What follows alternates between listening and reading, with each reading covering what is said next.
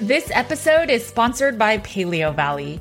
Paleo Valley's meat sticks have been a lifesaver during this hot summer. Since they're shelf stable, I always have 3 Paleo Valley meat sticks in my bag at all times. It's also been perfect for my boys' lunch boxes. I love Paleo Valley's grass-finished beef sticks and pasture-raised turkey sticks because they support U.S. family farmers that focus on regenerative agriculture. These meat sticks are from animals that have never been fed grains, soy, corn, or GMOs, and have never been given antibiotics. The spices in these meat sticks are also 100% organic. The sticks come in 5 different flavors, and my favorite is the original beef stick, and my boys love the teriyaki beef sticks and the original pasture-raised turkey stick. Paleo Valley's meat sticks are a perfect snack and frankly a great value without skimping on quality. Each stick is about $2 with our discount code, and it comes in a 10-pack bag. Make sure to support this podcast and head over to paleovalley.com/CATG and use code CATG to get 15% off your first order. Thanks for listening and supporting the Cutting Against the Grain podcast.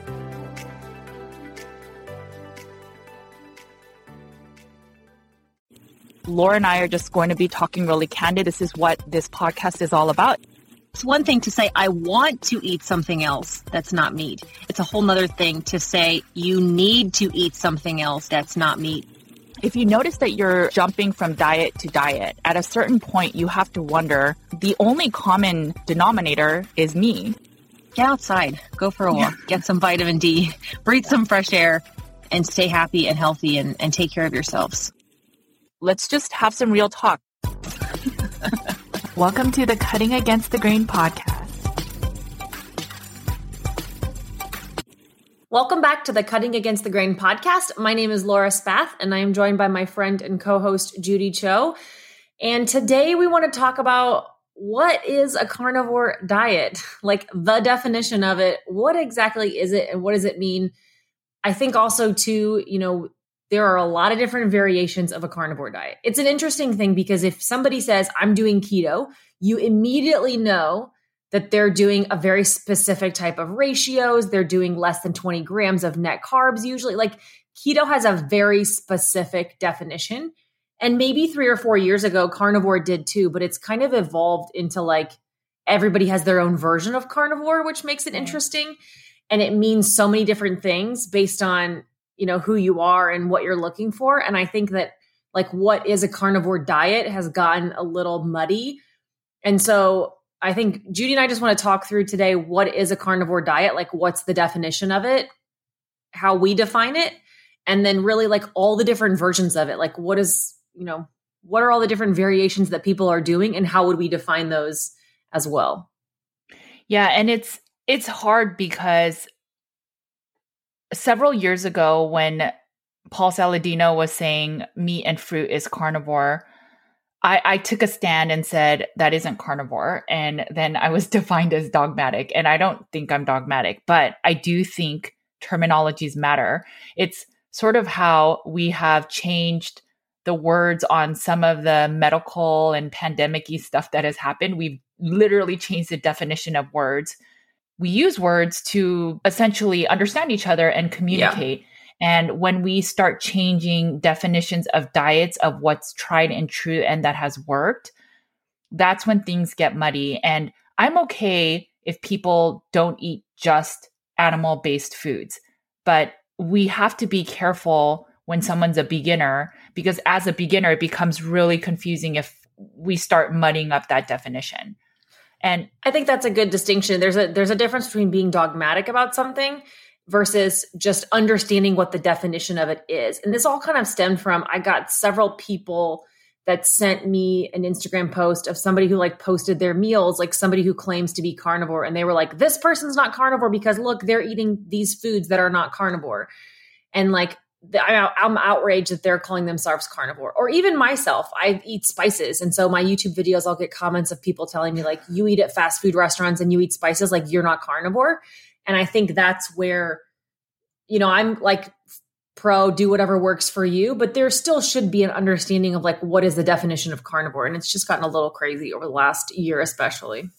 Yeah. I mean, the reason I took a stand with the whole meat plus fruit is carnivore is because for my very unwell clients, the subset that are very sick, that have severe autoimmune, that can't even work and they're on disability. If I told them that carnivore was meat and fruit, they would have never moved the needle enough with the carnivore diet and got better. And so for those people, I took a stand, because I honestly think in a perfect world, if we were to be super specific, I think everyone should try a carnivore diet with 0 carbs for a while, just to get a semblance of getting back to understanding what their biofeedback from their body is. So understanding symptomology. Oh, if I eat only meat, this is where my level of energy is. This is where my mental clarity is. This is how I'm healing. This is how my gut health is. And then once you finally get into a rhythm, if you want to add back spices, you want to add back some plants.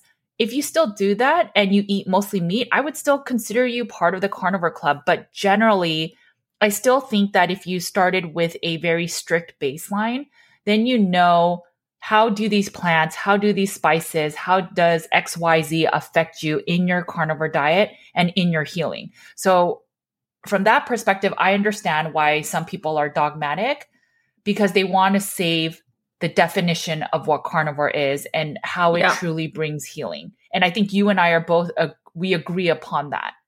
Yeah, some of the things that are called, I mean, I'm pretty loose and flexible, and you and I are both open about things that we included that are not meat. But I also think understanding the definition of what is a carnivore diet is really helpful, because right now it's so broad that it's just like really confusing, and people are kind of doing themselves a disservice. Like you said, people start eating meat and fruit because Joe Rogan's calling it like, or a lot of these people are calling that meat-based or carnivore or whatever it is.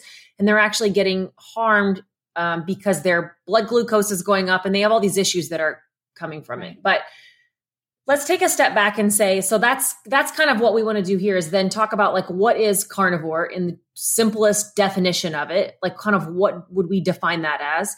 And then we can talk about maybe getting more strict, because I know people like Mikhaila Peterson have the Lion Diet, which is more strict than what basic carnivore would be. And then also kind of going into the more loose category and why and who those people might want to do, who might benefit from that. So if somebody just asked you, what's a carnivore diet? What would your answer to them be?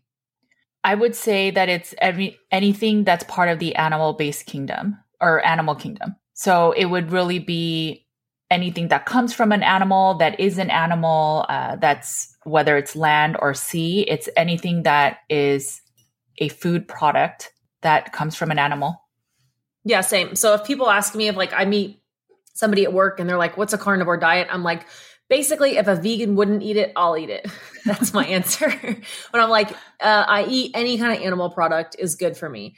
And then that for me, it's like eating only animal products. So any type of meat, cheese, dairy, eggs, like that to me would be a carnivore diet, and including salt as well.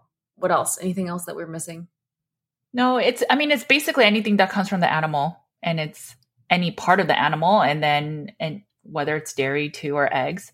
I think that's the true definition of carnivore. And then I think if you want to go stricter, I mean, the Lion Diet didn't exist when I started, but it's really that beef, salt, and water. And that's how Carnivore Cure's elimination diet starts as well. It's really just eating ruminant meats and then just salt and water.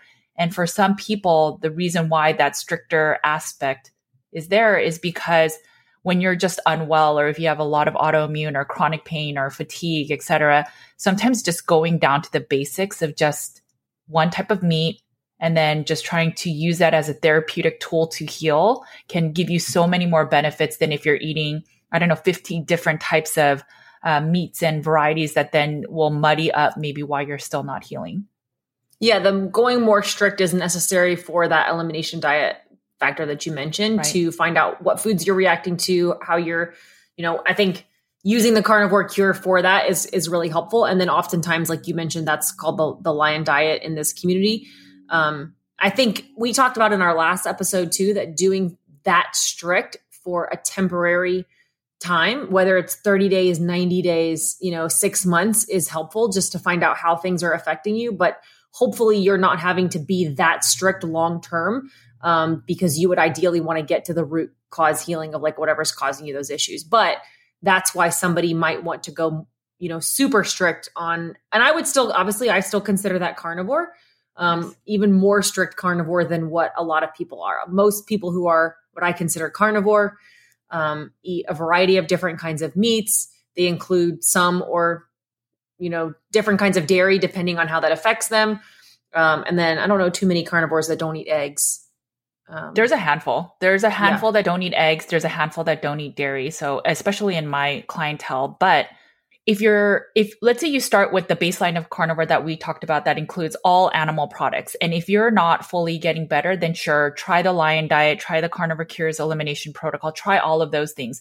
But if you're not getting better, even with those tools after a month or two of being that level of strict, it's not that you're not perfect enough. That's where I get into that nuance of, I have some clients just recently emailed me and said, am I not perfect enough in my diet? And is that why I'm not fully healing? And I don't think that's the reason. I think oftentimes it can be some underlying illness. So that's where I don't want people to think it's my fault that the diet is not working, because usually our bodies have been able to eat all these processed foods and crappy foods for decades.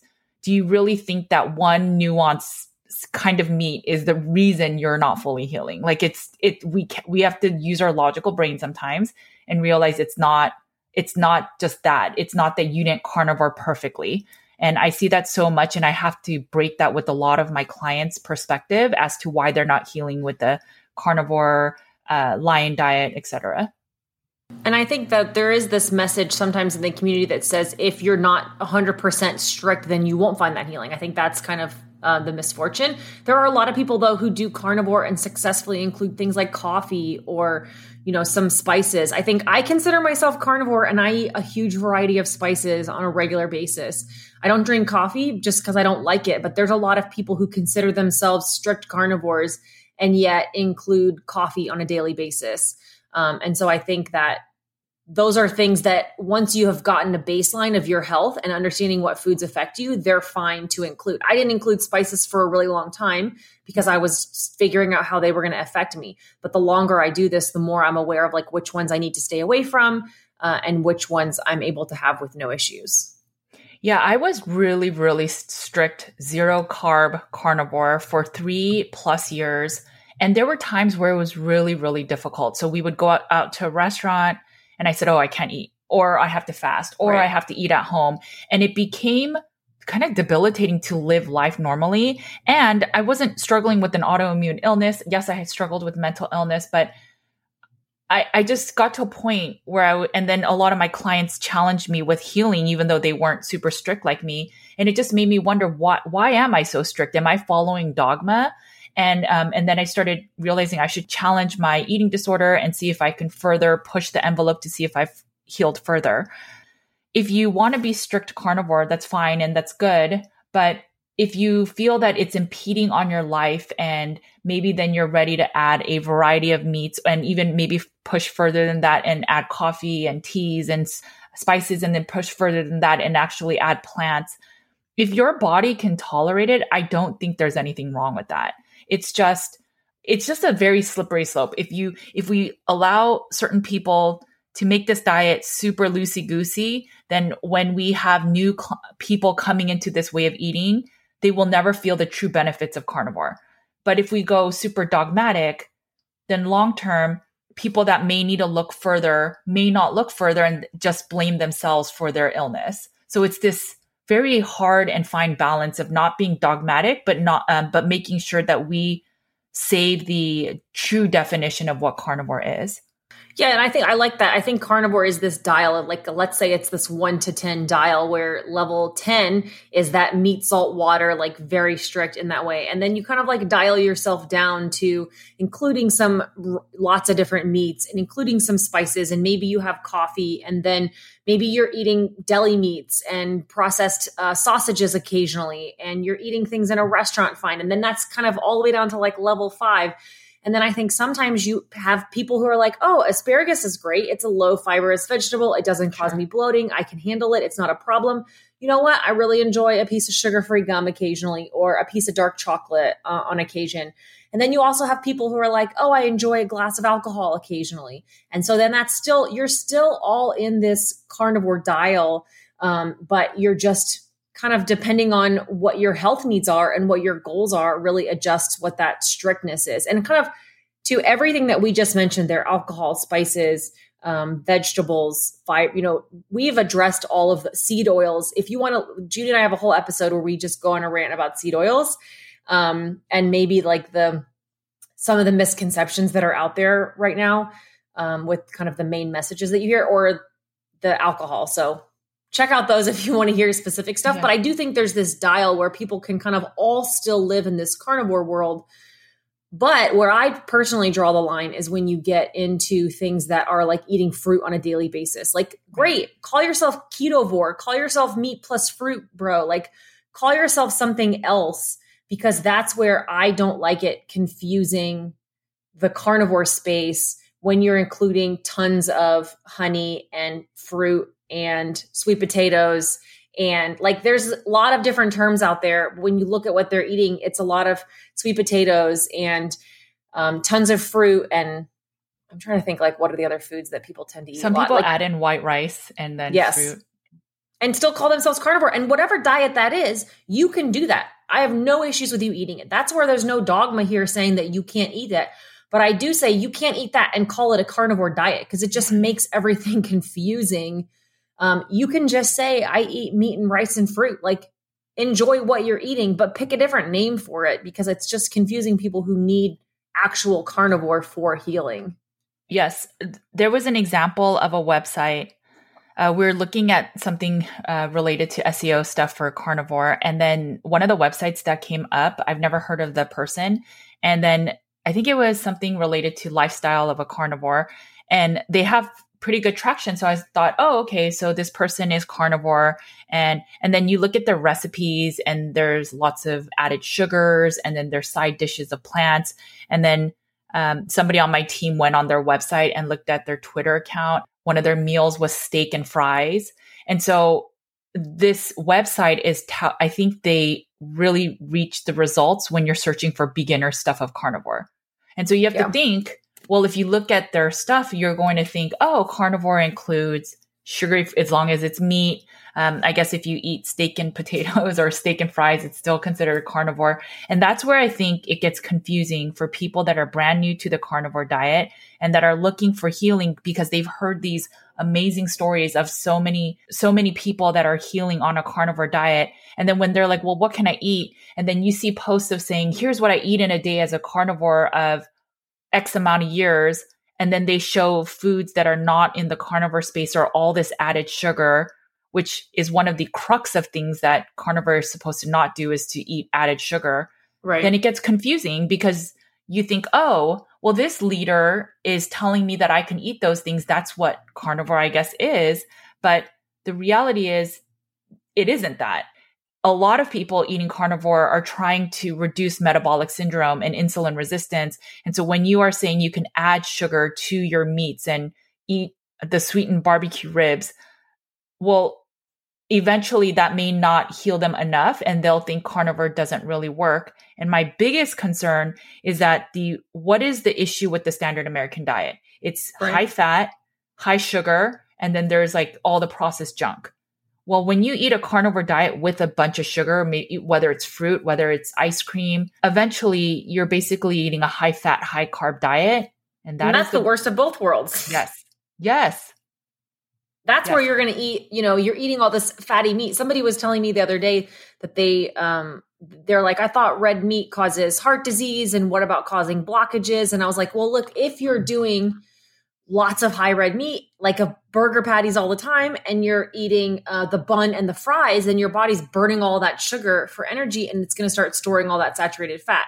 But if you're eating only fat, then your body's burning that fat. And so it's like, if you're trying to do high fatty meat plus adding in a bunch of sweet potatoes and carbs and other things, like that's kind of the worst of both diets, where you're not doing low fat diet, standard American diet, and you're not doing this like low carb, carnivore diet. So unless you are somebody who's working out intensely enough to burn off all of that sugar that you're eating on a regular basis, which there are those people. Look, I am a huge fan of Mark and Chris Bell. They are both advocates for what they call carnivore. They've switched over the last few years to be doing meat and fruit. And I'm a huge advocate of that. They say they do meat and fruit diet right now. And I love that about them. They are also huge bodybuilders. They lift weights every day. They're burning off all of that fruit. They need that type of fruit. So they're not having the detriment of eating all of that fatty meat for blockages and problems in their arteries and all that kind of stuff. But somebody like myself, that would give me a heart attack because I wouldn't be exercising enough and I don't have the muscle mass to burn all of that fruit off for energy. Yeah, I mean, it's the perfect example is also with Joe Rogan, right? So before Joe Rogan ever tried carnivore, he was relatively fit and had a lot of muscle mass. And so when he did carnivore, maybe his energy dwindled a little bit because he needed a little bit more glycogen or some, I don't know, whatever the reason why he decided to go meat and fruit.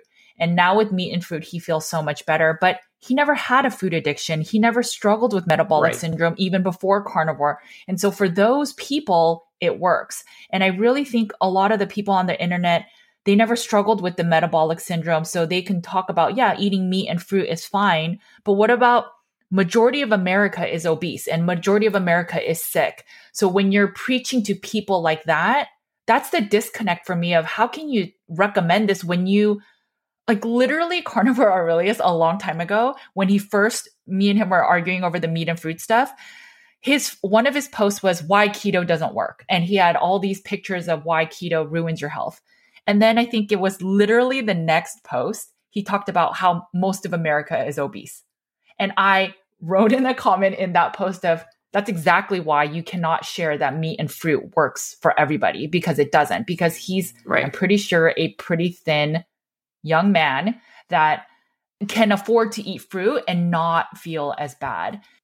But there's a couple big accounts. Like he's an example of somebody who has the carnivore title, who they started off by calling themselves carnivore to get clicks, to get views, because it was popular at the time and it was going to get them information. And then they've transitioned away from doing the carnivore diet. And yet because carnivore is still in their name, right? Two huge ones, him and Saladino, both have carnivore in their name and neither one of them do the carnivore diet. And so it's confusing a lot of people.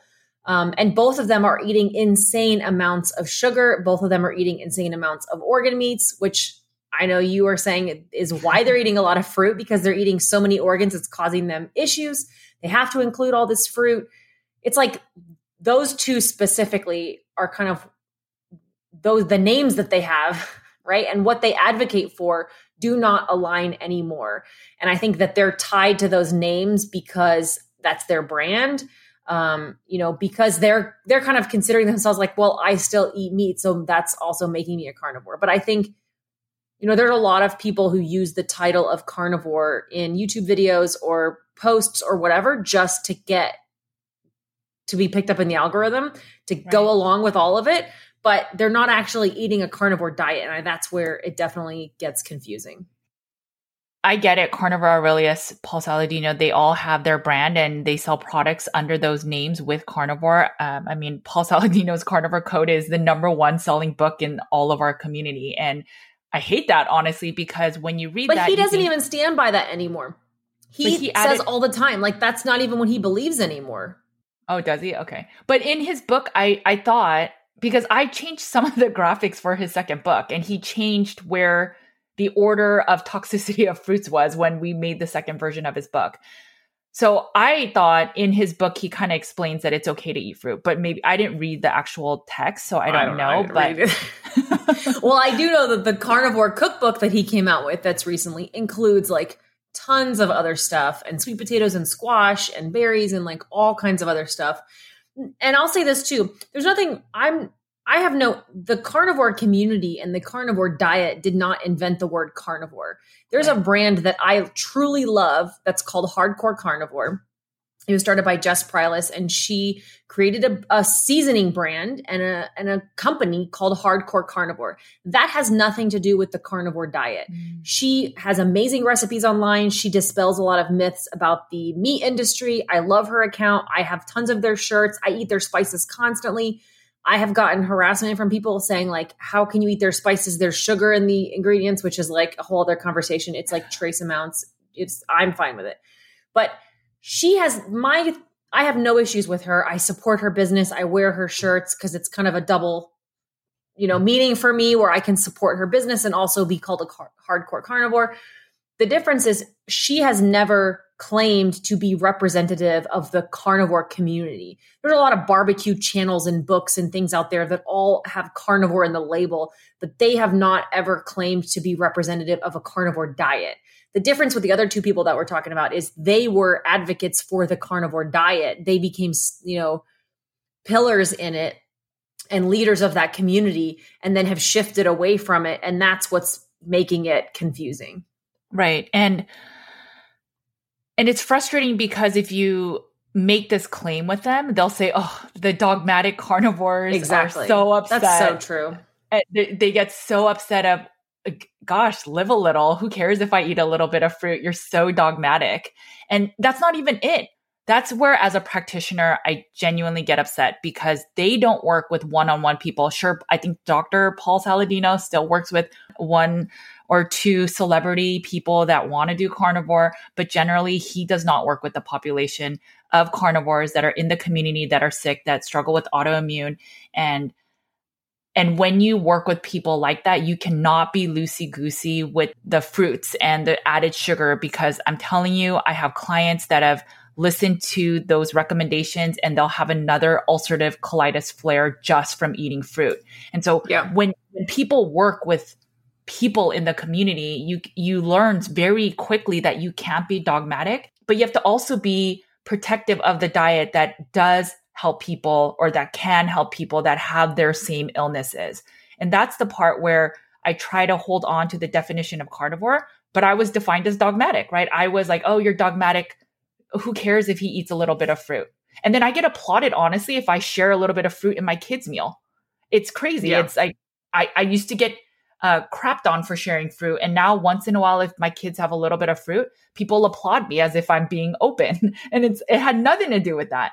It was just, Aiden really likes bananas for some reason right now. Yeah, it's such a balance. And this is a side note about the kids. You just made me think of it. But it's like, if I share that my kids have other food, sometimes the carnivore community actually comes at me like, how dare you not, or your kids aren't eating carnivore. How can this be good for you if you're not feeding the kids strict carnivore? And then also, when I post stuff on YouTube, people are like, oh my God, you can't believe you feed your kids this way. You're torturous. Somebody should call CPS or whatever, which is also why I've never made a video called like what my kids eat, because I certainly don't need to invite that kind of drama.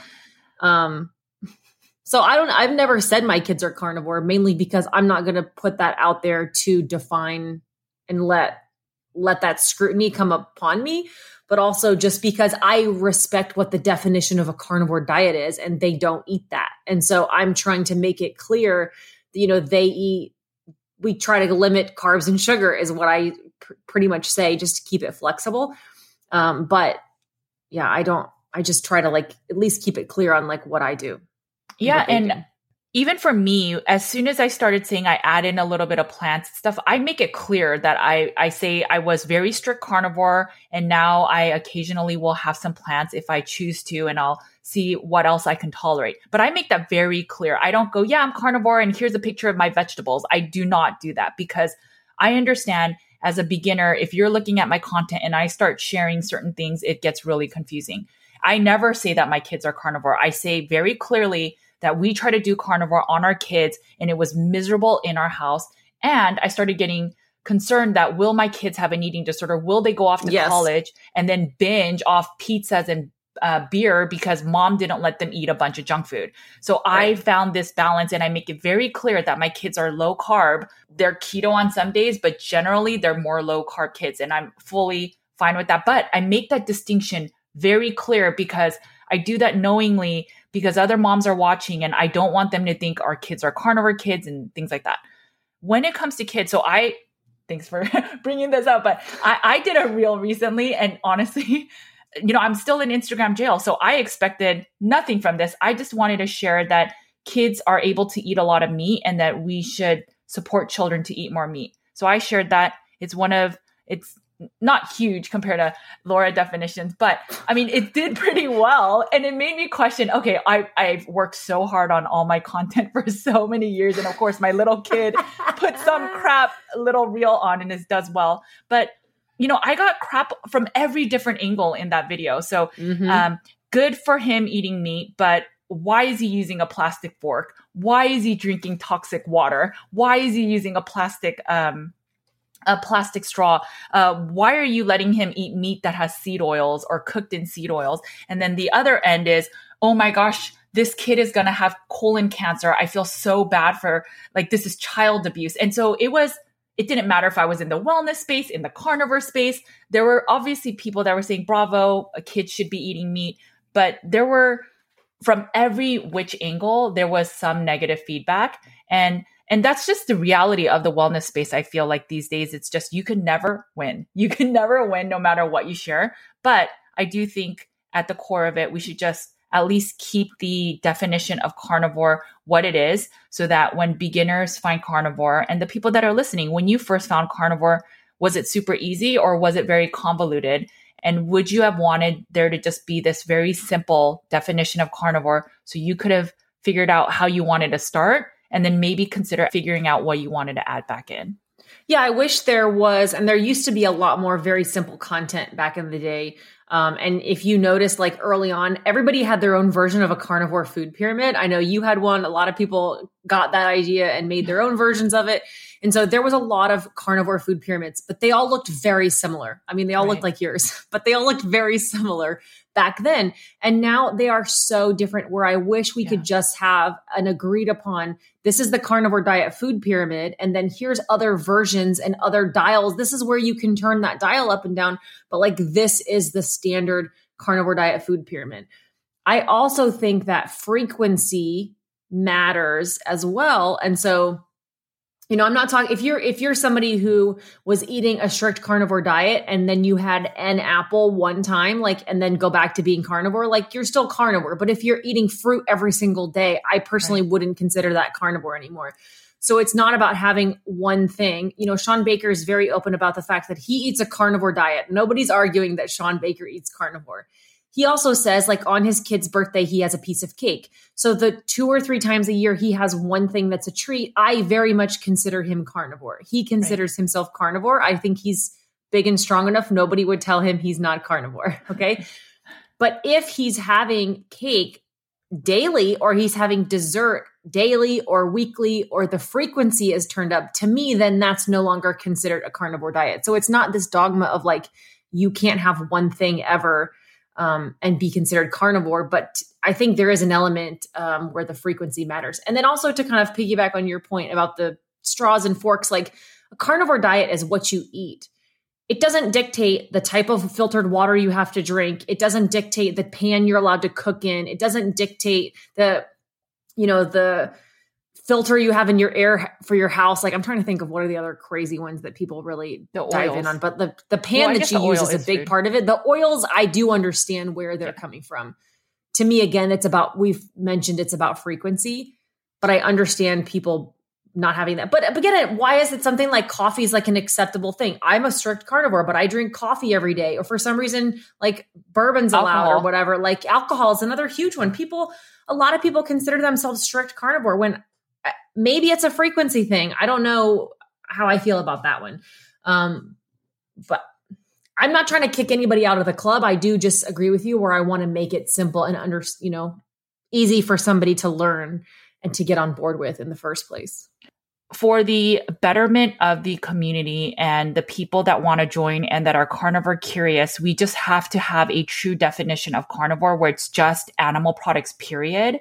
Otherwise, when we say it's carnivore-ish or I'm 90% carnivore, I mean, technically I probably am 90% carnivore at this point, but I don't share my meals and go, guys, look, this is carnivore and there's an avocado on there or there's a piece of lettuce. I don't really even share my meals for this very reason, but I advocate for a carnivore diet, which is basically just animal products. And the only reason I keep hounding this in is because as beginners, there's just so much confusion. And I would say that most of my carnivore clients that have tried the fruit, that have tried the honey, generally do not do better and do not see better outcomes by adding that in. But it's these athletes and bigger accounts that do better with those things added, and they make it seem like everyone else will do better with it. And you can eat those things. Again, I have no issues. I love a lot of people who do eat that way, but I would appreciate it for the sake of confusion if they just call it like meat and fruit. Like, hey, I eat meat and fruit. And some of them do, and I respect that and I appreciate that. I think also another label that's used a lot is ketovore or keto. I mean, like, obviously we know people who are keto. That usually involves eating keto treats or eating more true keto macros.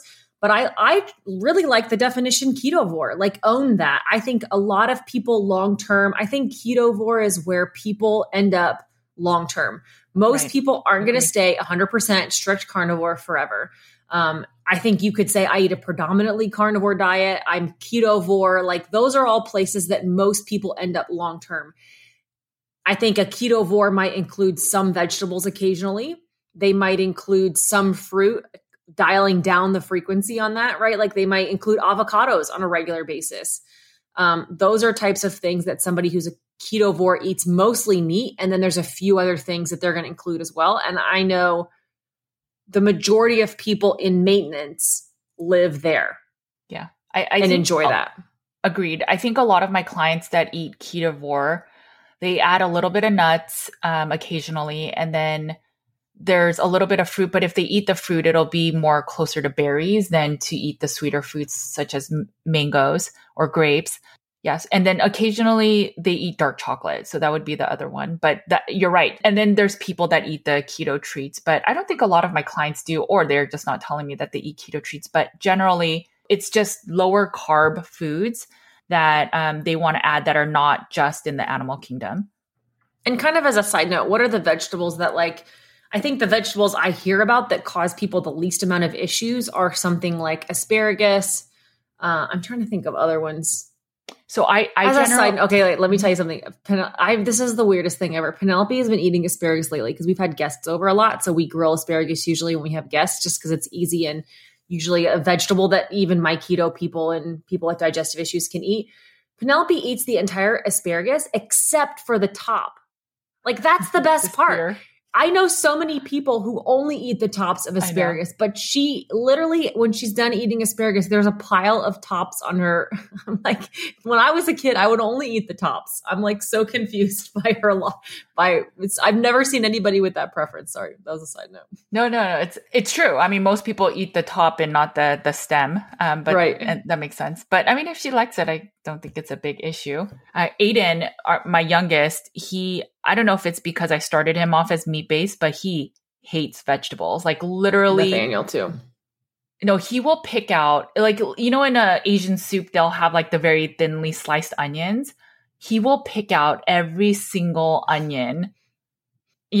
Before I used to go, right on, you're a carnivore. But now I'm just like, come on, it's not going to kill you if you eat a small piece of onion because he'll make our dinner last so much longer because he's picking out every single little spice or vegetable that's in his food. You have to tell him, Aiden, is this how you want to live your life? Come on, like relax a little bit. Is this the life that you want to live, buddy? It's so funny. But okay, sorry, I interrupted you. So in terms of the vegetables, I mean, it's really nuanced, and that's where that whole Nutriment app or website comes in. But my general rule of thumb is if you have been diabetic, insulin resistant, had wonky numbers with your blood sugar, or you have a food addiction, especially to sweet foods or very rich, salty, carby foods, then I think the safest plant food to go for are leafy green vegetables. And I know that's so against what, for example, Paul Saladino would bring up, but I do think they're the least harmful if you are trying to add back some type of plant-based food. I don't think fruits are the first one. I would actually argue it's the last thing that you should bring back. Mm-hmm. I know some people think it's like nature's fruit, but I mean, we have episodes on that, but the fruit we eat these days are not the fruit that were around long ago. And also when people start craving other sugars, it's just not ideal. When I say leafy green vegetables, I guess asparagus can be one. I think there are some type of anti-nutrients in it. I can't remember off the top of my head. Obviously, spinach is really high in oxalates, so I would limit the plant-based foods that are high in oxalates. But I mean, I think steamed broccoli, steamed cabbage, lettuce. I mean, it's really boring foods, but the logic is these lettuce and cabbage, for example, have very few nutrients. And so therefore they have very few anti-nutrients. I've been having so many conversations, I feel, recently, because I started this new job and I've been traveling so much with all my new coworkers. This week I went on this, we called it a field trip to Midland, Texas to tour all these like oil refineries and, energy museums and stuff. So anyway, I'm traveling with all these new people. So I feel like it comes up like that I eat meat or I'm doing carnivore, and in the most random ways too. So my boss's boss was there. And so it was good to get to know her. But we went to a baseball game as a team activity, and I had somebody come up and say hi, like somebody from YouTube and stuff, like come up and say hi, and she was standing there. So after the girl walked away, she was like, "What was all that about?" And I was like, "Oh!" And all my coworkers jumped in. They were like, "Oh my gosh! Like you don't even know she has like YouTube with this whole thing," and we're kind of filling her in. So anytime that happens, it then turns into like, oh, this is so interesting. Like, tell me about this. Like, what is a carnivore diet? What do you eat? So I say all that to say, I feel like I've been explaining what is a carnivore diet a whole lot. Like I've got my elevator pitch down at this point. But the first question that always comes back is, okay, I understand no carbs. I understand no processed foods. Like that is easy for people to understand. Sure. Where they get stuck is like, why no vegetables? Like I understand no carbs and sugar, but why no vegetables? And I usually just start with mainly I just don't feel good eating them. And nutritionally, I don't need them. Right. And I always throw out there, look at broccoli. Like broccoli is a man-made food. Like it's not something that's just, there's no wild broccoli. It's something that we've, manufactured and genetically engineered essentially. And nobody really believes me until they Google it. And so I had somebody come back to me this week and they were like, remember when you said that? I totally didn't believe you. And then I looked it up and I was like, holy cow, like broccoli's this man-made invention. Yeah. It's so crazy. And so, it turns into these conversations about how your body can't actually absorb the nutrients. Like, yeah, there's nutrients in vegetables, but if your body's not actually absorbing it, then all you're doing is kind of wasting it. And so it's just been, I don't know, we've had some very interesting conversations, like explaining to people who have no concept of like what is a carnivore diet, like what I eat, why I do it in this very simple way. And it's just been really fun to kind of explain that. And I wish there was this agreed, because this is all my version, right? And so what we're saying in this episode is really just, I wish there was this agreed upon version so that everybody was saying it my way. No, I'm just kidding. But so now if say she's interested, right? This person that I was talking to, one of the people I was talking to has like major health issues, and she has thyroid issues. She has a lot of digestion issues, like a lot of health issues. She spent a long time being vegetarian because she thought she needed to do that for her health. And, she's now back eating meat again because her body was malnourished before. And so she now knows she has to be gluten-free. So she's like so close to like finding her way to a carnivore diet. We had this awesome conversation where I was kind of explaining why she might not need the vegetables. So now she's maybe going to be curious about it and go home and Google carnivore diet. And like, dear God, that's when it gets a little crazy. Like if she just tries to go find out basic information about what is a carnivore diet, like I feel like I put some breadcrumbs out there and got her on this really good path to finding healing. And now I'm just concerned that like when people go to research it on their own, because I say that all the time, like go do your own research, like figure out what works for you. Well, like how are you ever supposed to start doing that? It's just so confusing right now. I agreed. I mean, if she were to look up carnivore, I mean, the bigger accounts are the people that aren't eating carnivore anymore. So right. I completely understand. One way that I would bring up why, because a lot of people will say that I get why we shouldn't eat gluten and carbs and, the white foods, that list of the sugar, flour, and what's the other one? Rice? No. Do you know what I'm talking about? No. Sugar, flour, what, in like for gluten? No. So back in the day when people would say, oh, I'm on a diet that I don't eat all the white foods. Oh. I think it's rice? Flour. I don't think it's rice. What foods are white? I think it's sugar, flour, and there's one more. I don't know. Okay, anyway, so the way that I would, and then they would always say, but plants, really? Vegetables are not good for you, Yeah. right? So that's always the thought. And I try to just explain it in a very simple way of, we all agree that the goal in every species life is to continue life. And everyone agrees to that, right? We care for our offspring, etc. Well, plants are literally stuck in the ground. So how do they protect themselves? Plants protect themselves with carrying toxins within their body. And the way that I'll then further explain that is, well, you know people with kidney stones, right? And if you look at the diet after a kidney stone removal diet, the list a lot of the hospitals will share is a low oxalate diet. They might not say it's low oxalates, Right. but it is a low oxalate diet. They'll say no spinach, no almonds, no dark chocolate. Oxalates are an anti-nutrient. It's those specific foods that can exacerbate having a kidney stone. It can produce calcium crystals within the body. So then they get that part. Then I say, well, you know about gluten, right? Like gluten is no good for a lot of people. And so for people with celiacs, it's really bad. And so they understand that. And I was like, well, gluten is an anti-nutrient. And then if you read Dr. Steve Gundry's book, there's a book on lectins, right? Certain foods. And that book is really popular too. So then they'll go, oh, okay. So then I say, well, if you understand all of that, we know that certain plants are not that ideal for us, right? We're not supposed to be just picking up a mushroom off the floor and eating it because some of them are poisonous.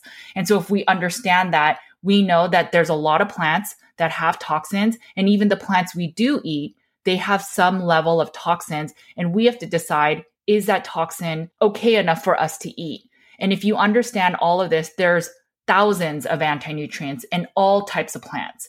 And so when you're not feeling well and you're eating these foods that anti-nutrients, basically, they're defined that way because they're against nutrients. They're anti-nutrients.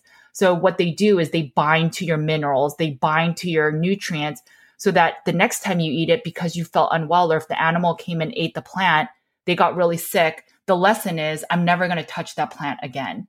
Yeah. And when I share it in that way, it makes a little bit more sense. Oh, okay. So maybe that's why, just like gluten or just like oxalates or just like lectins, maybe that's why a broccoli that has like glucosinolates and a bunch of other things, maybe that's why it's not good. And so like, think about all the tens and tens of thousands of plants that exist on the planet, hundreds of thousands of different species of plants. And yet there's only a very small handful of them that you actually can eat that aren't going to kill you. Yes. That's the TV show alone, that they're like foraging for berries and all this kind of, I'm telling you, it's the best. You have to let your kids watch this. Okay. Because it's such a good education for carnivores. But they're always talking about like, oh, all these plants are toxic, or somebody eats all these berries because they thought it was one kind of berry, and then it like makes them throw up because it was the wrong kind of berry or the wrong kind of moss that they're trying to eat or whatever. Yeah. Kevin and I always talk about, there's always like, how did we decide that certain plants are dangerous? There had to be somebody that was the taste tester, right? And that got sick, maybe even died back in the day. But even now they've created these plants. Like a lot of them are ones now, like the ones that are the safest, that are most common that we eat in a grocery store. They're all the ones that we've created to be the safest to eat, which is so interesting.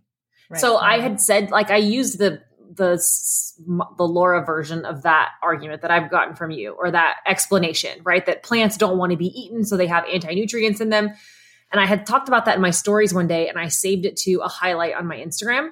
Well, apparently some plant-based nutritionist found it somehow or whatever, and like turned it into a reel where she like had, or TikTok or whatever, where she had me like saying that stuff behind her. And then she was just like totally trashing me and just talking about how like, yeah, it's the hormesis where like there's these anti-nutrients, but then your body's using it to get stronger and heal and blah, blah, blah. And meat's giving you cancer. And I never shared it because I didn't want to draw attention to her or whatever. But like the same way that we use that argument to explain why you shouldn't be eating plants, the logic from the plant-based side of things can use the exact same logic to say why you should be eating plants, which is the whole other, like, one of these episodes we could do like a vegan carnivore, but like logic or whatever. It's just interesting how we can find data and research to support what we believe, and they're somehow finding data and research to support what they believe.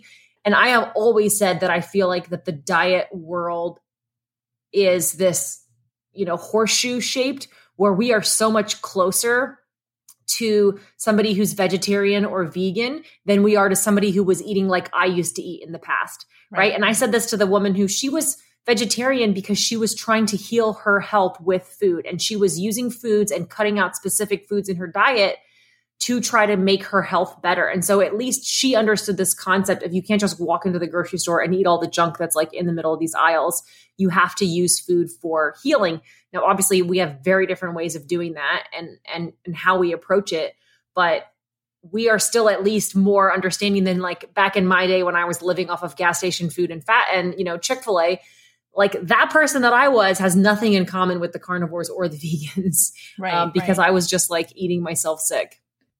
The argument that that person said to you about the anti-nutrients and how it's hormesis, there's truth to that, right? So in the Carnivore Cure book, I talk about blueberries and how there's a level, it's toxic for the body. And because there's toxicity in a blueberry, that's why it forces our body to then produce glutathione. And that's an antioxidant because it's trying to support the body with a toxin. So the amount of glutathione that's released from eating blueberries is more than the toxin from the blueberries itself. So that's why it's a net positive, or what they call that hormetic effect. But if you think about it, my argument to her would have been, when we're eating, almost everybody eats a plant-based diet, right? We eat wheat, we eat sugar, we eat flour, and we eat all these foods that are made from soy, corn. Maybe corn was that, but that's not a white food. Anyways, but all of those foods. I'm trying to figure out what was it. I mean, like I just call they're like the bread. People just say like, I don't eat sugar, flour, bread, but like obviously bread's a sugar or a flour. But right. So all of those foods are plants. So we are already plant-based, right? Everybody else other than carnivores are plant-based. And it's even blueberries at a certain extent. If you eat too much, you will feel unwell. And it's same thing with exercise. Exercise, it has a hormetic effect. Saunas have a hormetic effect. It's that the good outweighs the bad, and therefore it's beneficial. It's like how when you lift and you're tearing your muscle fibers, but then when you're growing them back, the muscle gets bigger. So the benefit is, but when we're plant-based and we're eating 90% of our food is plants, at a certain point, the hormetic effect goes out the door, and then it's a net negative. And that's, if people were healing on a plant-based diet, and you don't hear too many of those, right? All the advocates are young and they're healthy at a young age. But when I interviewed Dr. Donald Lehman, he said, you're not going to meet many vegans that are in their 60s. And it makes sense because after a while, it catches up to your body. And if you're not nourishing your body well enough, you're not going to be healthy. And it's...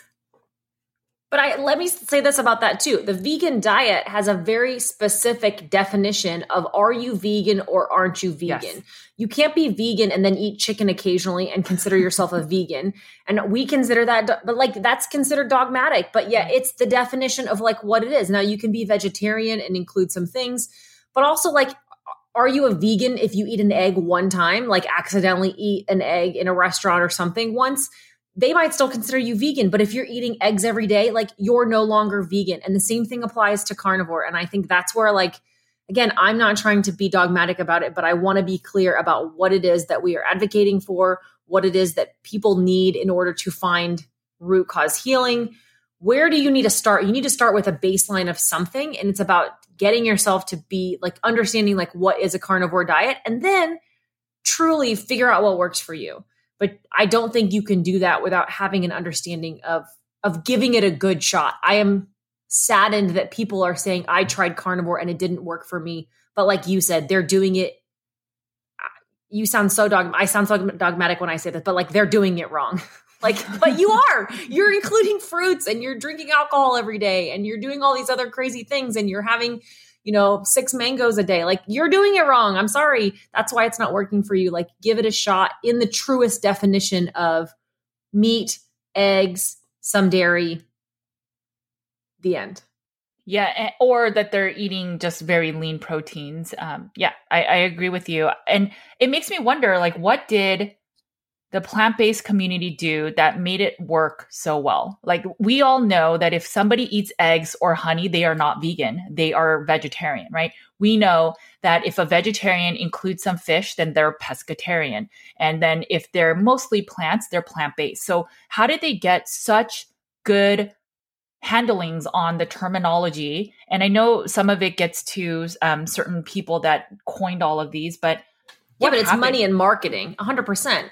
They have money and marketing, and they make movies that define those things. And because this is where I think it gets frustrating from the carnivore world, because there are products that can be sold that are labeling. That's why I do truly think keto blew up the way that it did, because it's very easy to package products and make money in the keto space. The same thing for vegans. You need actual products that are labeled as vegans. You have to make things. You need to manufacture proteins. In the carnivore space, if you're doing it in the simplest, purest forms, there is not a lot of products that you can sell or make that are going to be necessary on a carnivore diet. Yes, I love a good carnivore snacks and I have fun grills, but those are not necessary to be carnivore. Right. I don't need to supplement. All of the vegan diet, there's just so much money behind it from like an industry standpoint. And the same thing with keto. That's truly why I think they got so big, is because there's money to be made. And then people are going to invest in defining it the way that they need it to be defined.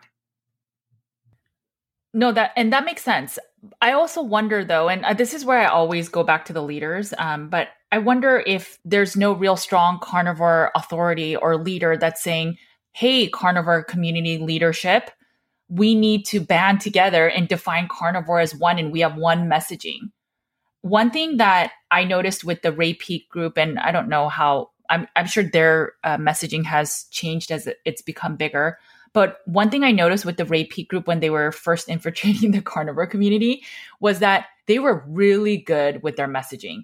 All of the leaders or the bigger names in their community were all saying the same thing about whether it was liver, whether it was about raw milk, whether it was about their orange juice or all the other stuff that they eat. But everything was on par. They were all very friendly in the space. And I don't, like, who would we consider a leader in the space? Or, do we have where we are all agreeing on the terminology? And I don't think we have that. And I think that, so including myself, I'll blame. But I think that's part of the problem, is that as leaders, we are not doing a good job bringing leadership. Well, I think of all agreeing on the definitions of things and of all coming together. And I think it's because there's too much competition where people are trying to set themselves apart to niche themselves to be able to capitalize on a market share, right? There's limited market space, I think, is maybe this unwritten mindset. Like there's only it's ridiculous because there's so many people that are sick and unhealthy and need help in order to regain their health. But I think everybody has to try to find their own specific niche. And that's why I think we've created so many different messages. Yeah. I mean, that just saddens me as a practitioner, because there are so many people that are sick. And if we try to create these niches just to have a brand or prestige, but what about the people behind it, right? So that's the part that just saddens me. And I get it. I mean, I created the Carnivore Cures Elimination Protocol, but I did that so that my goal is hopefully that we can get it into the medical literature and to have a protocol that they can say works to help with gut health. And I am working on things like that behind the scenes, but I didn't do it just, guys, look at me, I created this elimination protocol. Like, I do not even care about stuff like that. It's just, it saddens me because if I think of when I joined, when my mom and dad joined, and if they joined now or if I joined now, would we have had the healing we've had? And then I think about all the people that are joining now and how much people are missing the boat because there's so much information that goes every which way and it becomes so confusing. And it just makes me sad as a practitioner. Yeah. I'm definitely the biggest advocate for do what works for you. And you have to figure out how to live your life in a realistic, sustainable way for you long-term.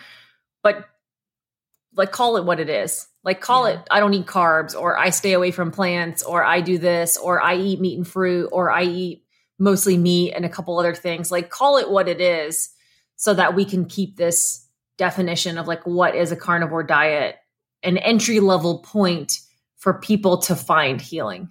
Yeah, agreed. I will say that as leaders or people in this space, I will do a better job to share messaging that will help people get better. Thanks, guys. Thanks for tuning in to the Cutting Against the Grain podcast. If you enjoyed this episode, please make sure to share and leave us a review and leave any comments and questions on Apple Podcasts. We will read and answer your questions and comments on an upcoming podcast episode. This also helps us to share our real talk with more community members. You can also find me on my other podcast, Nutrition with Judy, on all podcast channels. You can also follow my content on Nutrition with Judy's Instagram, YouTube, Facebook, and Twitter. You can find Carnivore Cure in paperback, ebook, and audio on Amazon. I also have a blog post and weekly newsletter with nutrition and wellness updates. You can sign up at nutritionwithjudy.com. You can find Laura on Instagram at Laura E. Spath. You can follow along on her daily stories and see some of her funny skits. You can also find Laura on her YouTube channel where she shares tips on living a meat-based lifestyle. If you're wondering how much meat to eat in a day, week, or month, Laura has you covered. She also shares how to make a perfect sear on a steak and how extended fasting looks like in real life. You can find her YouTube channel by searching Laura Spath. Thanks again for listening to the Cutting Against the Grain podcast. And remember, make sure to cut against the grain.